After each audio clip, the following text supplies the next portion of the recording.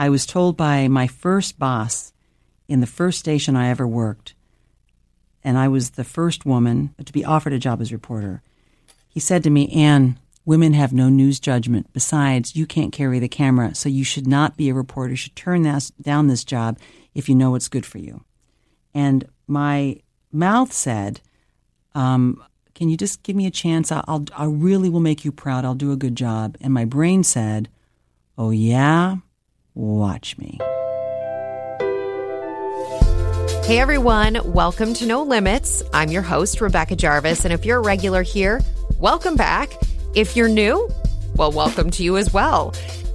Every week, I sit across from one of the most influential women from all different industries and talk to her about her life, her career, the tough choices that she's had to make along the way, the trade-offs.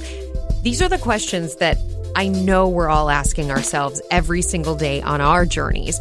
And I'm talking to her beyond the resume, from decision-making to the trade-offs, the most pivotal moments, the worst advice that she's received along the way. I want all of you to be a fly on the wall in the lives of these incredibly successful women and to be able to absorb some of that knowledge and wisdom that they've had to gain, frankly, through hardship and struggle.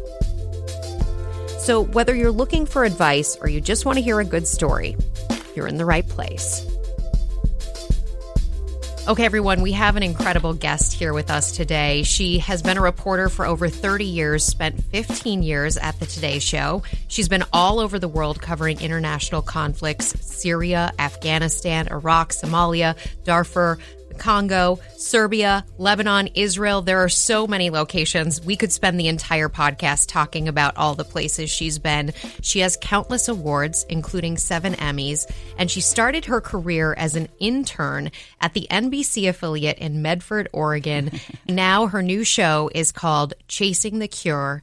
Ann Curry, welcome to No Limits. Oh, thank you, Rebecca. What a nice introduction. Thank you so much for welcoming me. It's pretty cool to be sitting across from you. You have always gone after the big stories, the hard stories. But I want to go back to the beginning for you. Medford, Oregon. Oh, my gosh. You're an intern. Mm-hmm. How did you come by this internship in the early years? Well, by hook and by crook. I mean, I had put myself through college, and when I got out of college, I was broke. So the first job I got was as a cocktail waitress, and it was a really tough job. Although my boss was pretty cool and all of that, I still didn't love the job. And I was talking to someone. What was your least favorite part of the job? Wearing the outfits, frankly. They were very tight, number one. And also, to be honest with you, probably the worst part was that sometimes people would say things that were not appropriate, right? Not great. I mean, I heard a racial slur at one point directed at me, which was not cool, right? So, but the good news is that the owner threw the guy out. So it worked out. But at one point when I was a cocktail waitress, I was serving drinks to somebody who had come in from the local TV station. And my professor, one of my professors in college, had encouraged me to go into television. And my aim was newspapers. And I thought, I'm going to go work at the New York Times someday.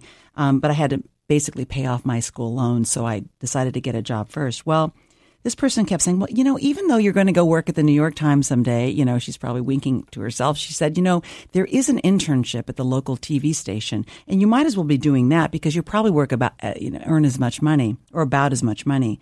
So I went down to the local TV station on her advice, and I applied for a job that basically had me doing everything but pick up the mail. I ran the studio cameras. I mean, I was just basically the flunky running around doing all kinds of things, and it caused me to learn and see and observe a great deal. And I had learned in journalism school and was worried about being worthy enough to be a journalist, right? I always thought of it not as being something I deserved, but rather when you're talking about people's stories, you're interviewing people sometimes at the worst moments in their lives. How do you deserve? Mm-hmm. How are you worthy to do that job? So I thought a lot about that. And I wanted to be worthy of it. And that's how I approached it. And, I had gotten a journalism degree. And when one thing led to another, a position opened up. I was offered a job in reporting.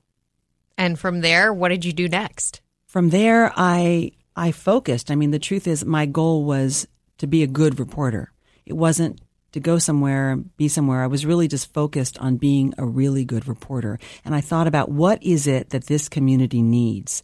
And if they're going to have to watch me be on television and make all, look stupid on TV and try to figure out how to overcome the natural awkwardness that any normal human being would feel if you're in front of a camera, a live camera, for potentially hours at a time, if they're going to have to watch me go through that process, let me leave them something.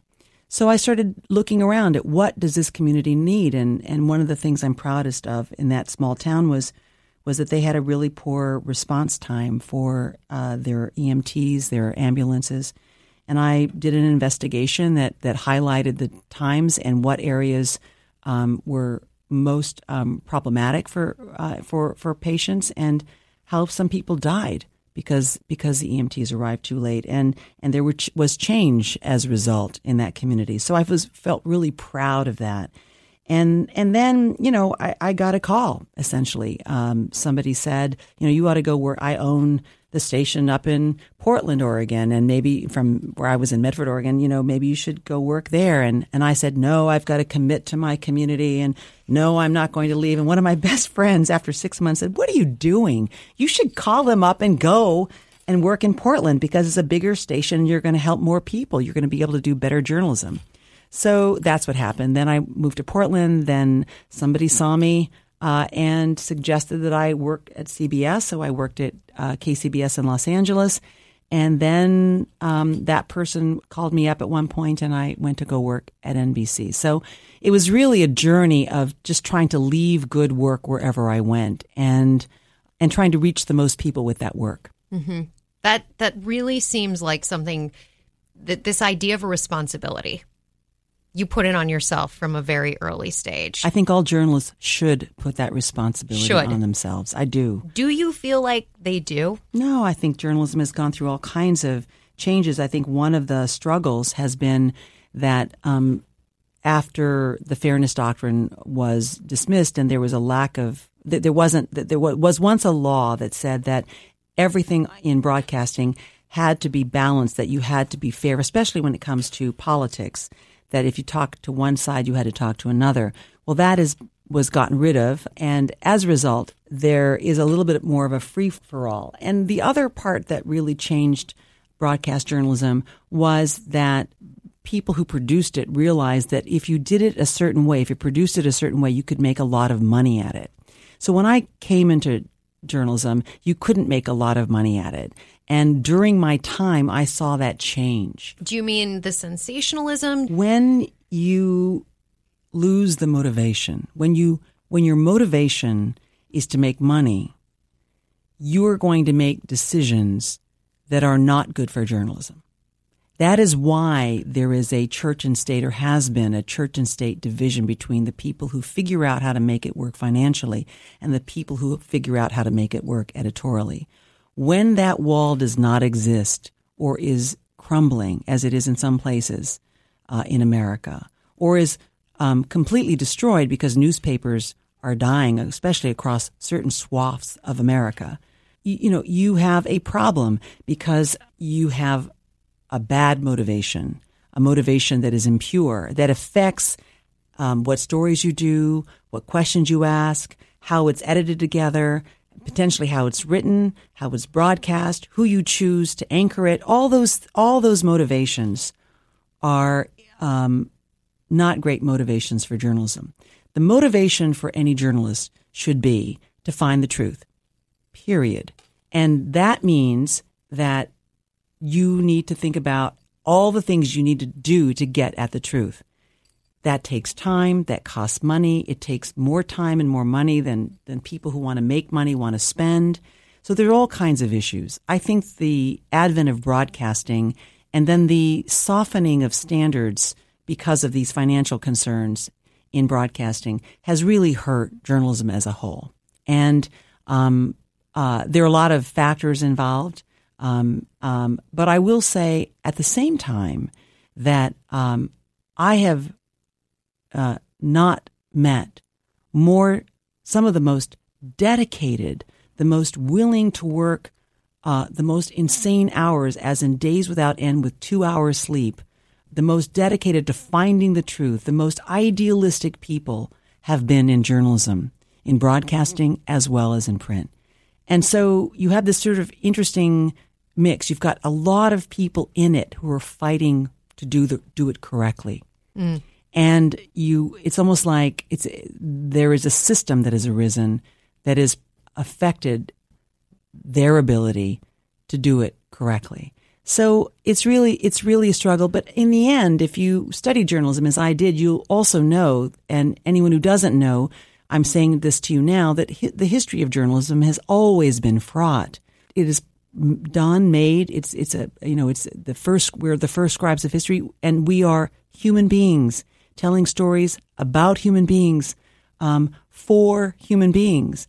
And there are, as a result, going to be the fundamental flaw that human beings are flawed and human beings will make mistakes and hear it incorrectly, tell it incorrectly, and sources will lie to you, even maybe just bend the truth a little bit to you. So the struggle for the truth is a fight, and it is best won if you're motivated only to find the truth. What do you say to the people fighting out there right now who are coming up against that wall? I would say that the fight is not about you or even about the profession or about where you work. It's for the people. So given that we are a democracy that depends on a well-informed populace, I would say work for them. Ask the questions they need to have answered. What if your boss is telling you not to? I have always put the public first. And I've fought with my bosses to make sure that I could. And I think that's the job of journalists. It's to fight for the public.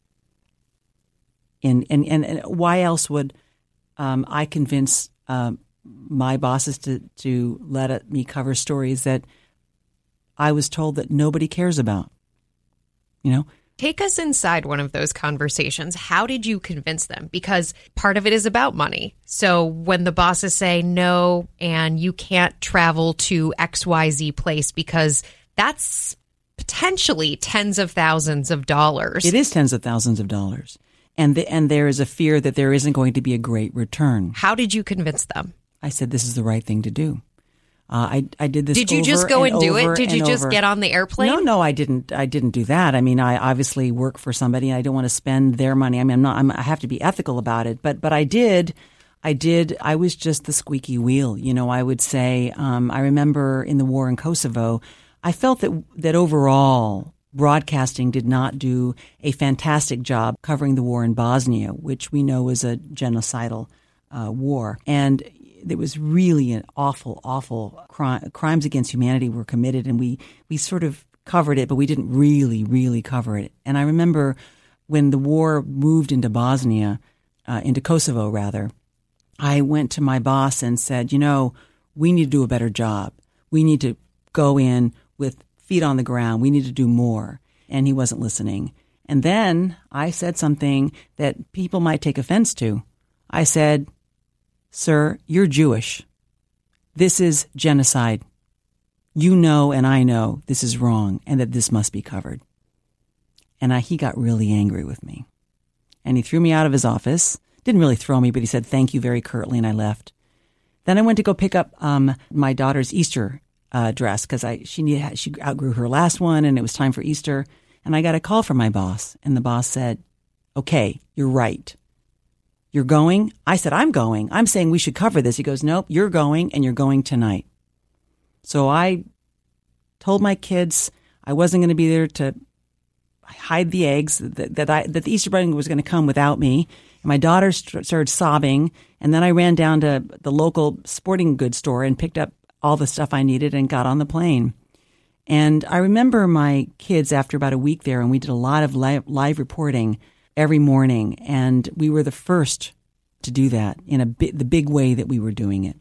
And after that, all the networks came, one after another, and they started going live early in the morning as well.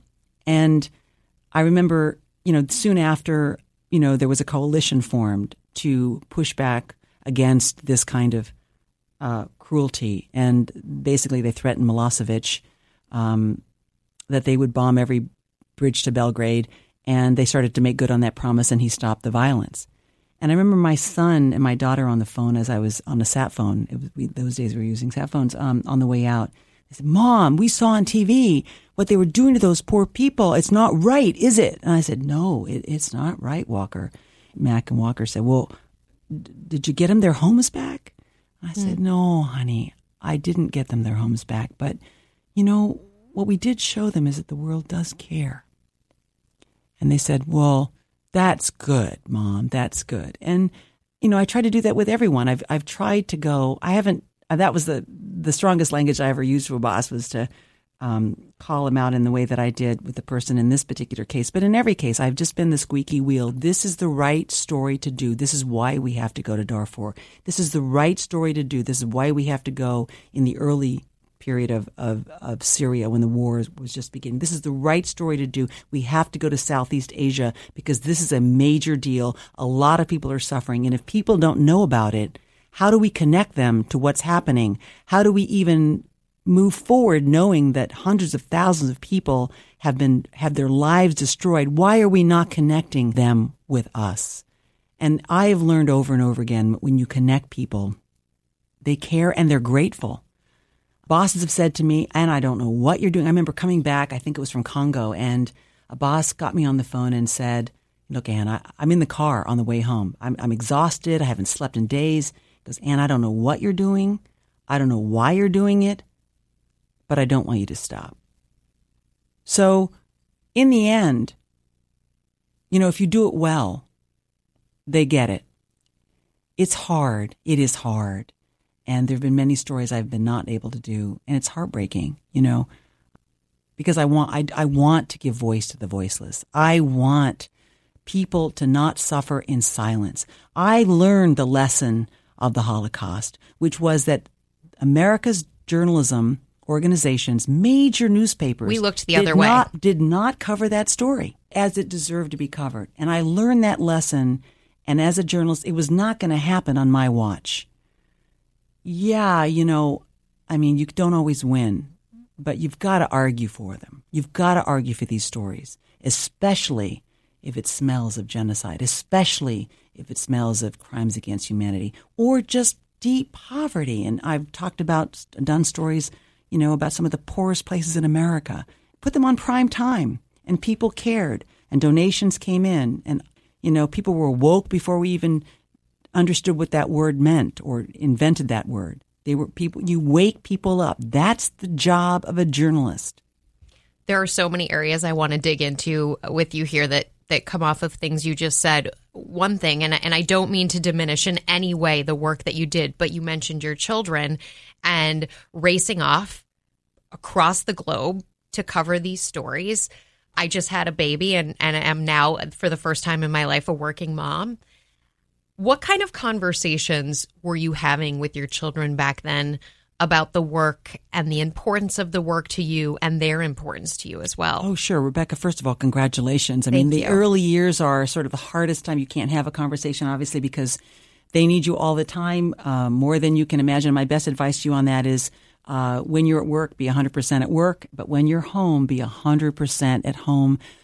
Do not, if your cell phone rings, do it, go outside the house or go in the bathroom. Don't make your kids feel they're competing with your device for attention as much as possible. But I didn't really begin a lot of the traveling until they were old enough to understand, at least were able to talk about what was happening. There is no, it's okay if you don't come back. Nothing you can say can make that right.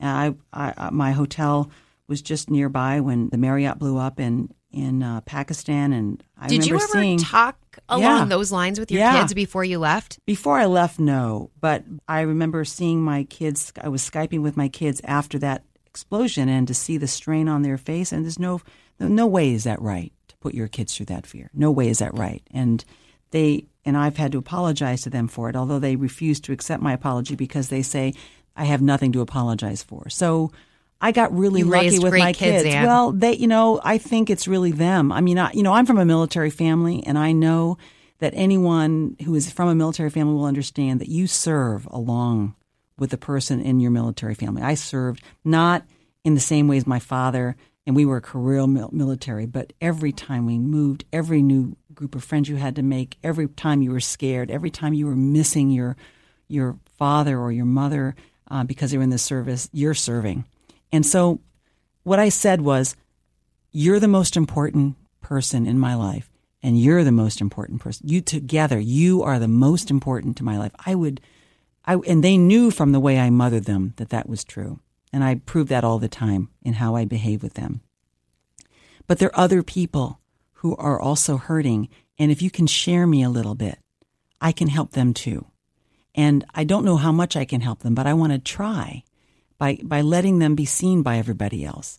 And, sometimes it was harder. I will say that my husband really helped because he would say stuff like this. Hey, kids, Mom has a purpose in life. And yeah, she's, your mom, and that's part of her purpose, and it's the biggest part of her purpose. But there's something else that she's supposed to do. Can we support her doing that?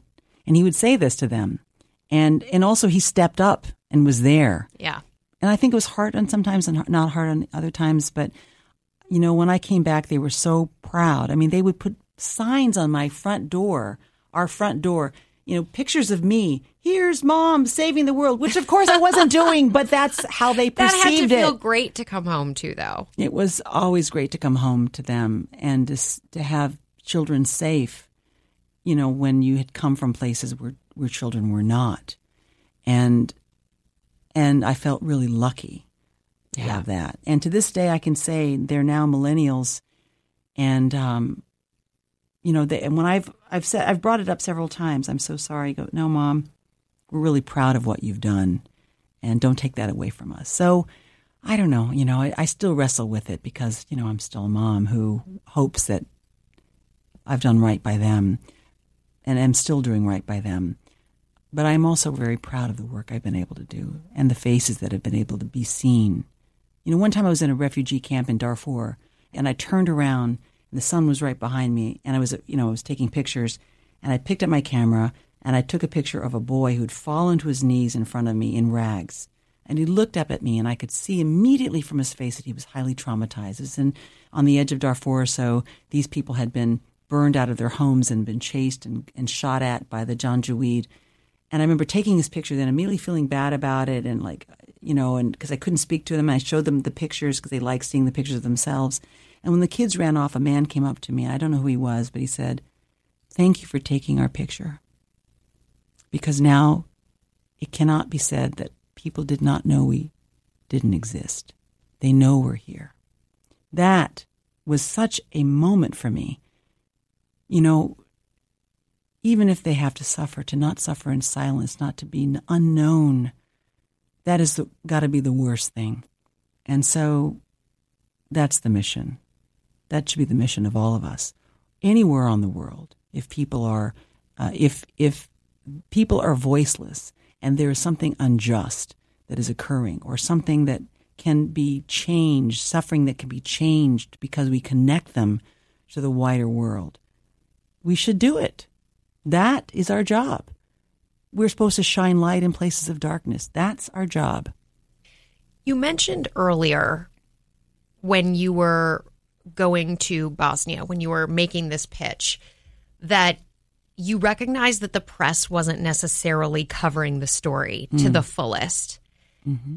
When you look now today at coverage, all different areas, are you skeptical that you're not getting the full picture, given what you learned and experienced back then in your career? Well, not given what I've learned and experienced back in my career, just basically because of much of reporting today has really been about one story. And it's politics, the president. Over and over and over again. And so a lot of the air has been sucked out of the room. A lot of space in newspapers, in magazines, a lot of airtime in broadcast and radio and podcasts and on television has been sucked out of the coverage of the world. and all the issues all over the world, all over this country that should be covered. So I don't have to be skeptical. I know we're not hearing all the stories we should be hearing. Do you watch the news? Hear more from Ann Curry after a quick word from our sponsor.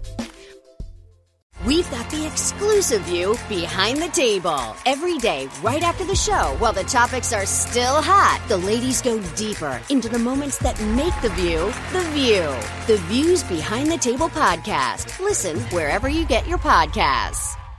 Hey, I'm Andy Mitchell, a New York Times bestselling author. And I'm Sabrina Kohlberg, a morning television producer. We're moms of toddlers and best friends of 20 years. And we both love to talk about being parents, yes, but also pop culture. So we're combining our two interests by talking to celebrities, writers, and fellow scholars of TV and movies. Cinema, really. About what we all can learn from the fictional moms we love to watch. From ABC Audio and Good Morning America, Pop Culture Moms is out now wherever you listen to podcasts.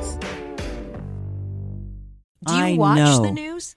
I actually don't. I sometimes dip into it. There's some really good journalists on television. I like watching who I trust and do a really good job. And sometimes I listen to radio. But to be honest with you, because I'm interested in not just the who, what, where, when, I'm interested in the why and the how. A lot of times I go to newspapers, which are still carrying that ball. For depth. Because it's the why and the how that can often be the most important part of the story. You know, the perspective of understanding why something happened, how it's connected to history, how things are connected in a manner that lets you understand why this is happening and why it could happen again. Not just the boom and the flash and the, oh my gosh, look at that. It's not the, you know, I'm a student of history and I care a lot about humanity. So for me, how and why. So I read several newspapers. I try to glance at even foreign newspapers, and so I dabble. But the majority of my news comes from print. But I do watch a little, and I listen to a little to augment it. Yes. The coverage around your departure from the Today Show has done its job, in my opinion. But as somebody who watched that now 7 years ago. 7 years ago. Can you believe it? It's while. been 7 years. So there's a lot to discuss about your life now, and we're going to do that in just a minute. But I wanted to just briefly touch on the idea that as somebody watching that and watching you, and I didn't know you at the time, but watching you go through that as a journalist myself, I think the biggest takeaway for me was that this is an ugly business, or it can be an ugly business. And I remember I was working for CBS News at the time, and I remember standing in the hallway and there were people chattering about it, as there were in hallways in this business and all different types of businesses, because it was such a pivotal moment. If you were to go back in time and say one thing to that Anne, what would you tell her? I would say, I guess I would probably say it's going to be all right. You really, to be honest with you, the thing that was causing me so much pain was that I had established such a close relationship in my own mind with the people who watched the program. And I was hurting because I couldn't leave them. It was like leaving a love affair, leaving people I loved with a capital L, loved. I had seen and heard their reactions to the kinds of stories I did. I noticed, because my bosses would tell me, you know, Anne, when you did the story about Syria, or you did the story about Darfur, it actually happened with Darfur, that when you did this reporting about these women in Darfur at this refugee camp, the minute by minute, which I had no idea until then, there was a minute by minute ratings count. The minute by minute went up. I said, "You're kidding." People responded. They cared about that. She goes, yes, they're watching that. And I thought, wow, I love these people. They have big hearts. They'll come with me. They'll come with me, and they'll let me take them to places that are hard to go to and see because they want to know the truth. When I've done stories. I did a story about a man who created a charity, and within 48 hours, I don't know where this money came from. More than $1 million was donated, and I didn't do the story for a donation. I just did the story because he was a remarkable person. I'm sure that there was probably one major donor, but people called when I did a story about a young girl who was victimized by war and violence in Congo, and yet showed great resilience and grace. The phone lines lit up. Nightly news was just struggling to handle all the phone calls. And I thought, I love these people. I love that they have the capacity in them to care about people they have never met, who may speak a language they don't understand, who live in a country that maybe even just you have to take a minute to figure out where it is on a map. I love these people. And so to suddenly have to leave them was hard. And so I would say to myself, it's going to be okay. They're going to still be there. They'll still be there. And you can find new ways of caring for them. And even when you leave a relationship that is that important, for me, it was I didn't even realize, I think, fully until then, that moment, how much I loved them. And that was really what hurt the most, that I couldn't keep working for them. I couldn't keep fighting for the stories that, quote unquote, nobody cared about for them. And it was so much of your identity. Yeah, I guess so. I mean, my identity was as a wife and as a mother, but I had spent, as you say, more than 30 years and spent so much of that time in network news. So it was a big connection to my identity. But, obviously I was still all those other things. I was my father's daughter. I was my mother's daughter. So I had that. But I think that what really helps you in those kinds of moments is to be rooted in the right and wrong of knowing I've never given up my idealism. I've never given up my sense of what is right and what is wrong. And so I may change my hairstyle. I may change the way I do my makeup. I may change my clothes. But who I am deep down is exactly the same. And so in those terrible moments, staying, and I think that if I were to ever say anything to anyone, because I think it's not just this profession, I think it's all professions. I think, there's a reason why David Brooks wrote a book called The Second Mountain. There's a reason why we hear and we're so connected to the hero's journey. You can read about, or you can, in any movie, heroic movie you'll watch, it's the same story. It's about, if you watch Star Wars, it's the same story. It's about someone who has something to offer, who ascends, and then something terrible happens that guts them, that makes them fall to their knees, and then they stand back up again. That's the hero's journey. And when I think about that idea of the second mountain and the idea that this is actually something that all of us really probably will face, whether it's loss of a loved one or being fired at work or being challenged or we're being outsourced or found that technology is taking over our jobs. We're all facing that kind of struggle. And I guess what I've learned is that the things that you can best forgive, you can forgive virtually anyone and anything, but the person that's hardest to forgive is yourself. And the person that's hardest to have compassion for is yourself.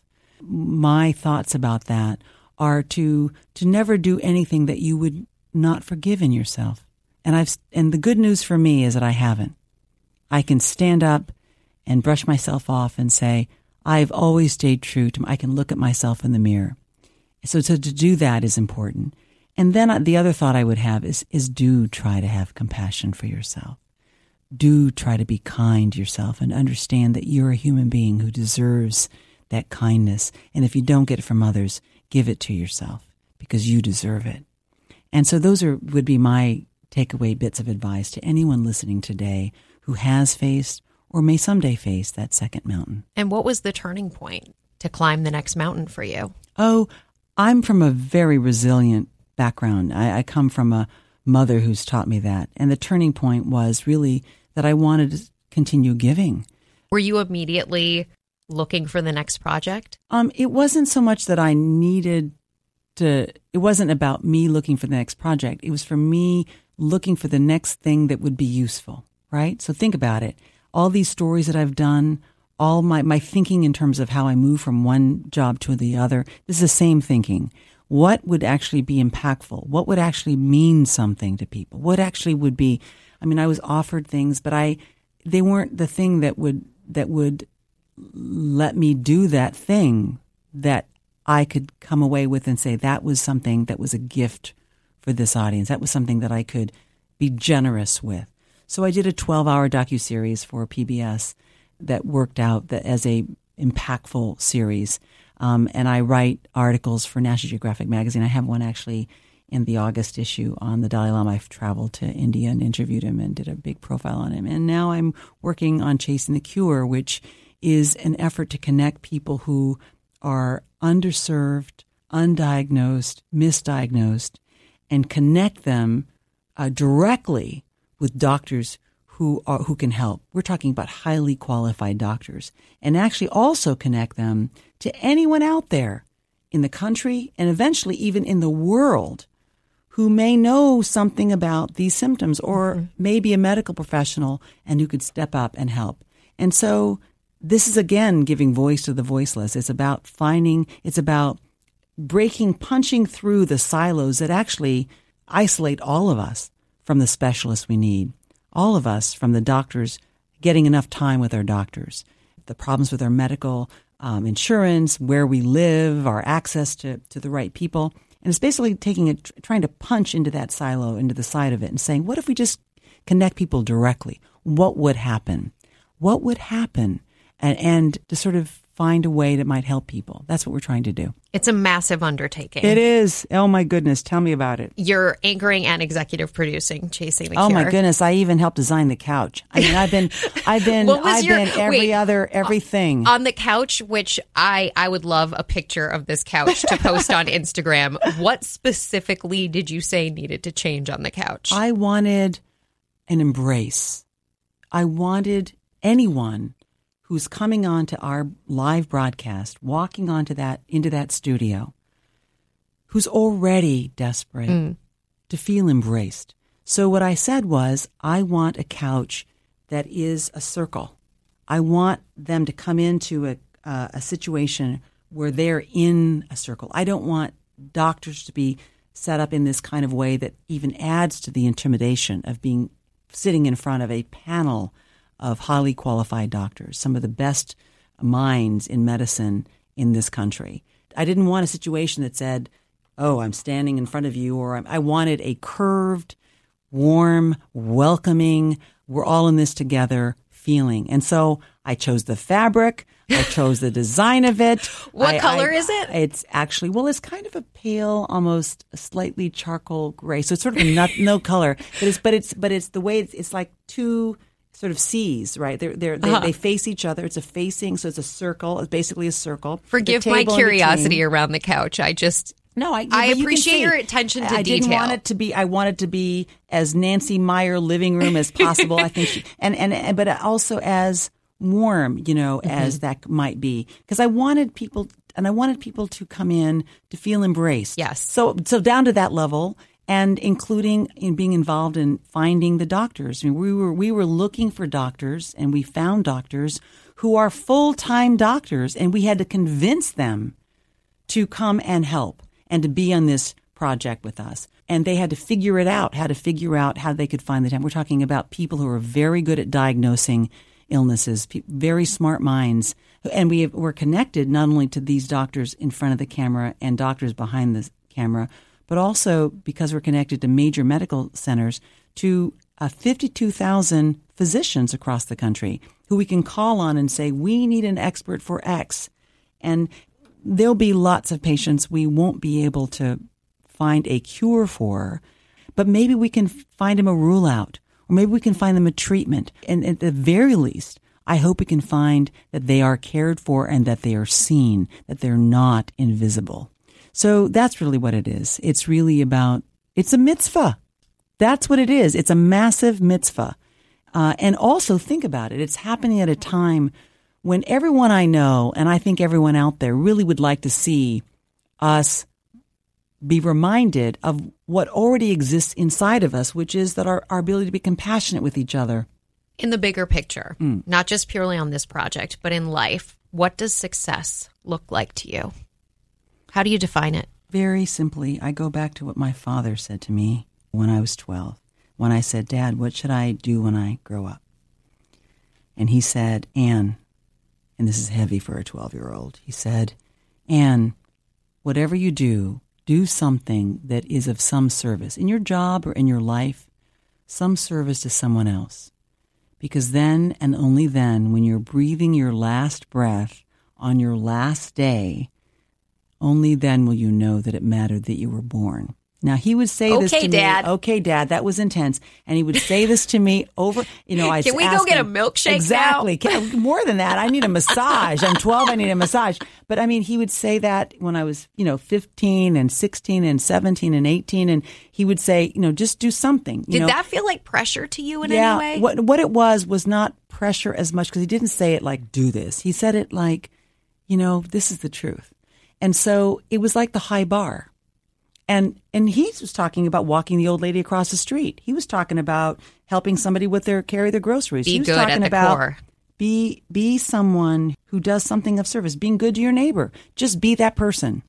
And maybe you don't forget that in your job, but everyone gets that opportunity in life. We get that opportunity pretty much on a daily basis in life.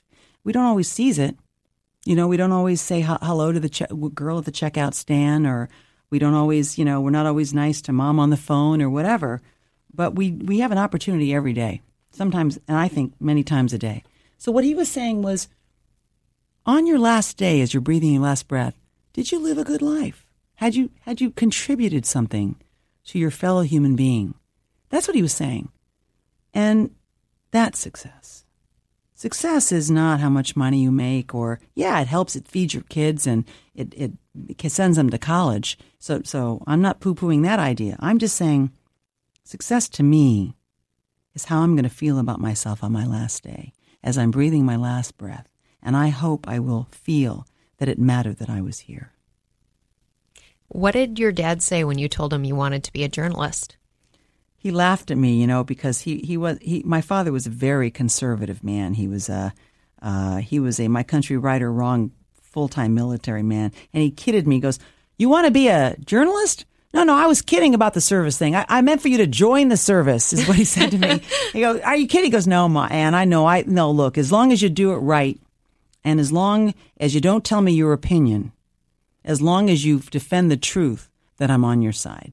I remember when we would watch the news at night when I was in high school, he would yell at the TV set whenever anybody tried to put their point of view. And in those days, it was a verb, or maybe somebody put a slight intonation. And it's very easy to do. I've done it, not meaning to, but I've done it. We've all done it when we're on television. It's easy to be vulnerable to accidentally putting something in there that you shouldn't, the wrong word, something, or something inadvertent even. But he would always say, guard against it. And now, all these years later, he's gone. But now I'm his daughter, and I'm yelling at the TV. I think that most journalists, don't have an opinion that's worth listening to. Because what are you? You're a scribe of history. That's what your job is. But what have you done? What do you know? If you know all the details about the nuclear issue and nuclear weapons and the problems of uranium refinement, and you have an opinion about the nuclear issue, then okay, you can call it opinion or commentary and give us your opinion, because that matters. But unless you're an expert at anything, then you have no right to voice your opinion. That's my personal belief. That's what I believe. It is true that journalists should be forthcoming and they should be transparent, but they should not seize that as an opportunity, in my personal view. And I know that some people who are practicing journalism may be not happy with me for saying this, but it's the truth. This is the truth. The truth is, your job is to get the truth, not to tell me what to think. I have a lot of respect for that, Anne. A lot of respect. What's the worst advice you've received along the way? The worst advice I ever received along the way was to not be a reporter.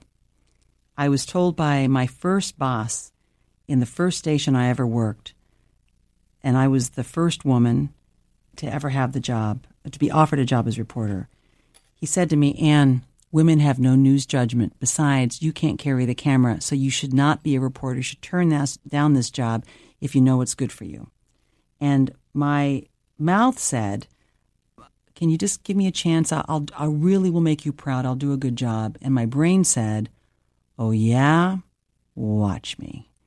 And I proved to him that I could do the job. In fact, more than that, I was eventually given the biggest beat at my station. And more than that, years later when I was given a goodbye party and all those guys came in, all those great men who at first didn't want me there, who eventually embraced me, the person who said that to me said, Ann, he pulled me aside and said, Ann, I don't want you to let anything I ever said to you stop you from your dreams because you can go all the way. And I thought that was one of my great achievements, was that I had actually transformed somebody's thinking about what was possible. And that was hugely meaningful to me. And it was probably what made me strong enough to face everything that was to come. Adversity. Adversity is what makes you resilient. Be grateful for it. Use it as fuel. And turn it into what will propel you towards what you're meant to do in this life. Ann Curry, thank you so much for joining us on No Limits. Rebecca Jarvis, it's been a huge pleasure. And congratulations on your life, including your new baby. Thank you.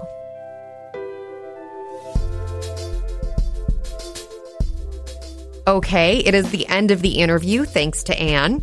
And that means it's time for our No Limits Entrepreneur of the Week, where we feature one of you, our No Limits listeners, who's building something of your own. And this week, we have Taylor Majewski and Shannon O'Hara. They are the co-founders of Gigi the Robot. Here they are to tell you more. Hi, I'm Taylor Majewski. And I'm Shannon O'Hara, and we are the co-founders of Gigi the Robot, which is a newsletter that breaks down how new technology impacts women. We launched Gigi about 6 months ago after noticing a large gap in the market. And since launching, we've covered things like the different on-demand birth control apps for women. We've covered a new form of domestic abuse that's come out of smart home devices. We recently wrote an all-encompassing guide that breaks down deepfakes. And one challenge that we've had to overcome since launching is just maintaining our momentum. We both work full-time at our day jobs still, and so we do this by checking in with each other at least once a day to just make sure that any content we're putting out into the world is top quality. And we also just dedicate any free time we have to growth projects for the newsletter. Taylor and Shannon, congratulations. Wishing both of you continued success. And listeners, you can head on over to my Instagram at Rebecca Jarvis to hear more from Taylor and Shannon. Also, if you or someone you know should be featured here as a No Limits entrepreneur, you can send me those nominations to nolimitswithrjpodcast@gmail.com. You can also send over career questions. Love hearing those, and I'm doing my very best to get back to all of you. And finally, a shout out to the team here who helps make this happen every week. My producer, Taylor Dunn, editor, Brittany Martinez, research assistant, Lane Wynn, and thanks to ABC Radio. Listeners, I'll see all of you next week. Welcome to another round of Drawing Board or Miro Board. Today we discuss technical diagramming with systems architect Maya. Let's go. First question. You've spent 10 hours slogging over a sequence diagram that should have taken 5. Drawing Board or Miro Board? Drawing Board. And if I'm being honest, Miro would probably cut that time down by half. You know, with its AI tools and ready-to-go templates. Next, your diagrams become so bulky, it's more complex than the solar system. But all it takes is a few clicks and... It's Miro. I've used those technical shape packs way too many times, and stuff is just digestible on its infinite online canvas. Now, the final question. Everyone's brought in, but you have to make all these tasks all the way over in Jira. But wait, it's done. Is it... Miro. Easy with its two-way Jira sync. Easy to plot dependencies. Everyone always knows what's up. And she's done it. Join over 60 million people creating technical diagrams without workflow glitches. Get your first 3 boards for free at Miro.com. That's Miro.com.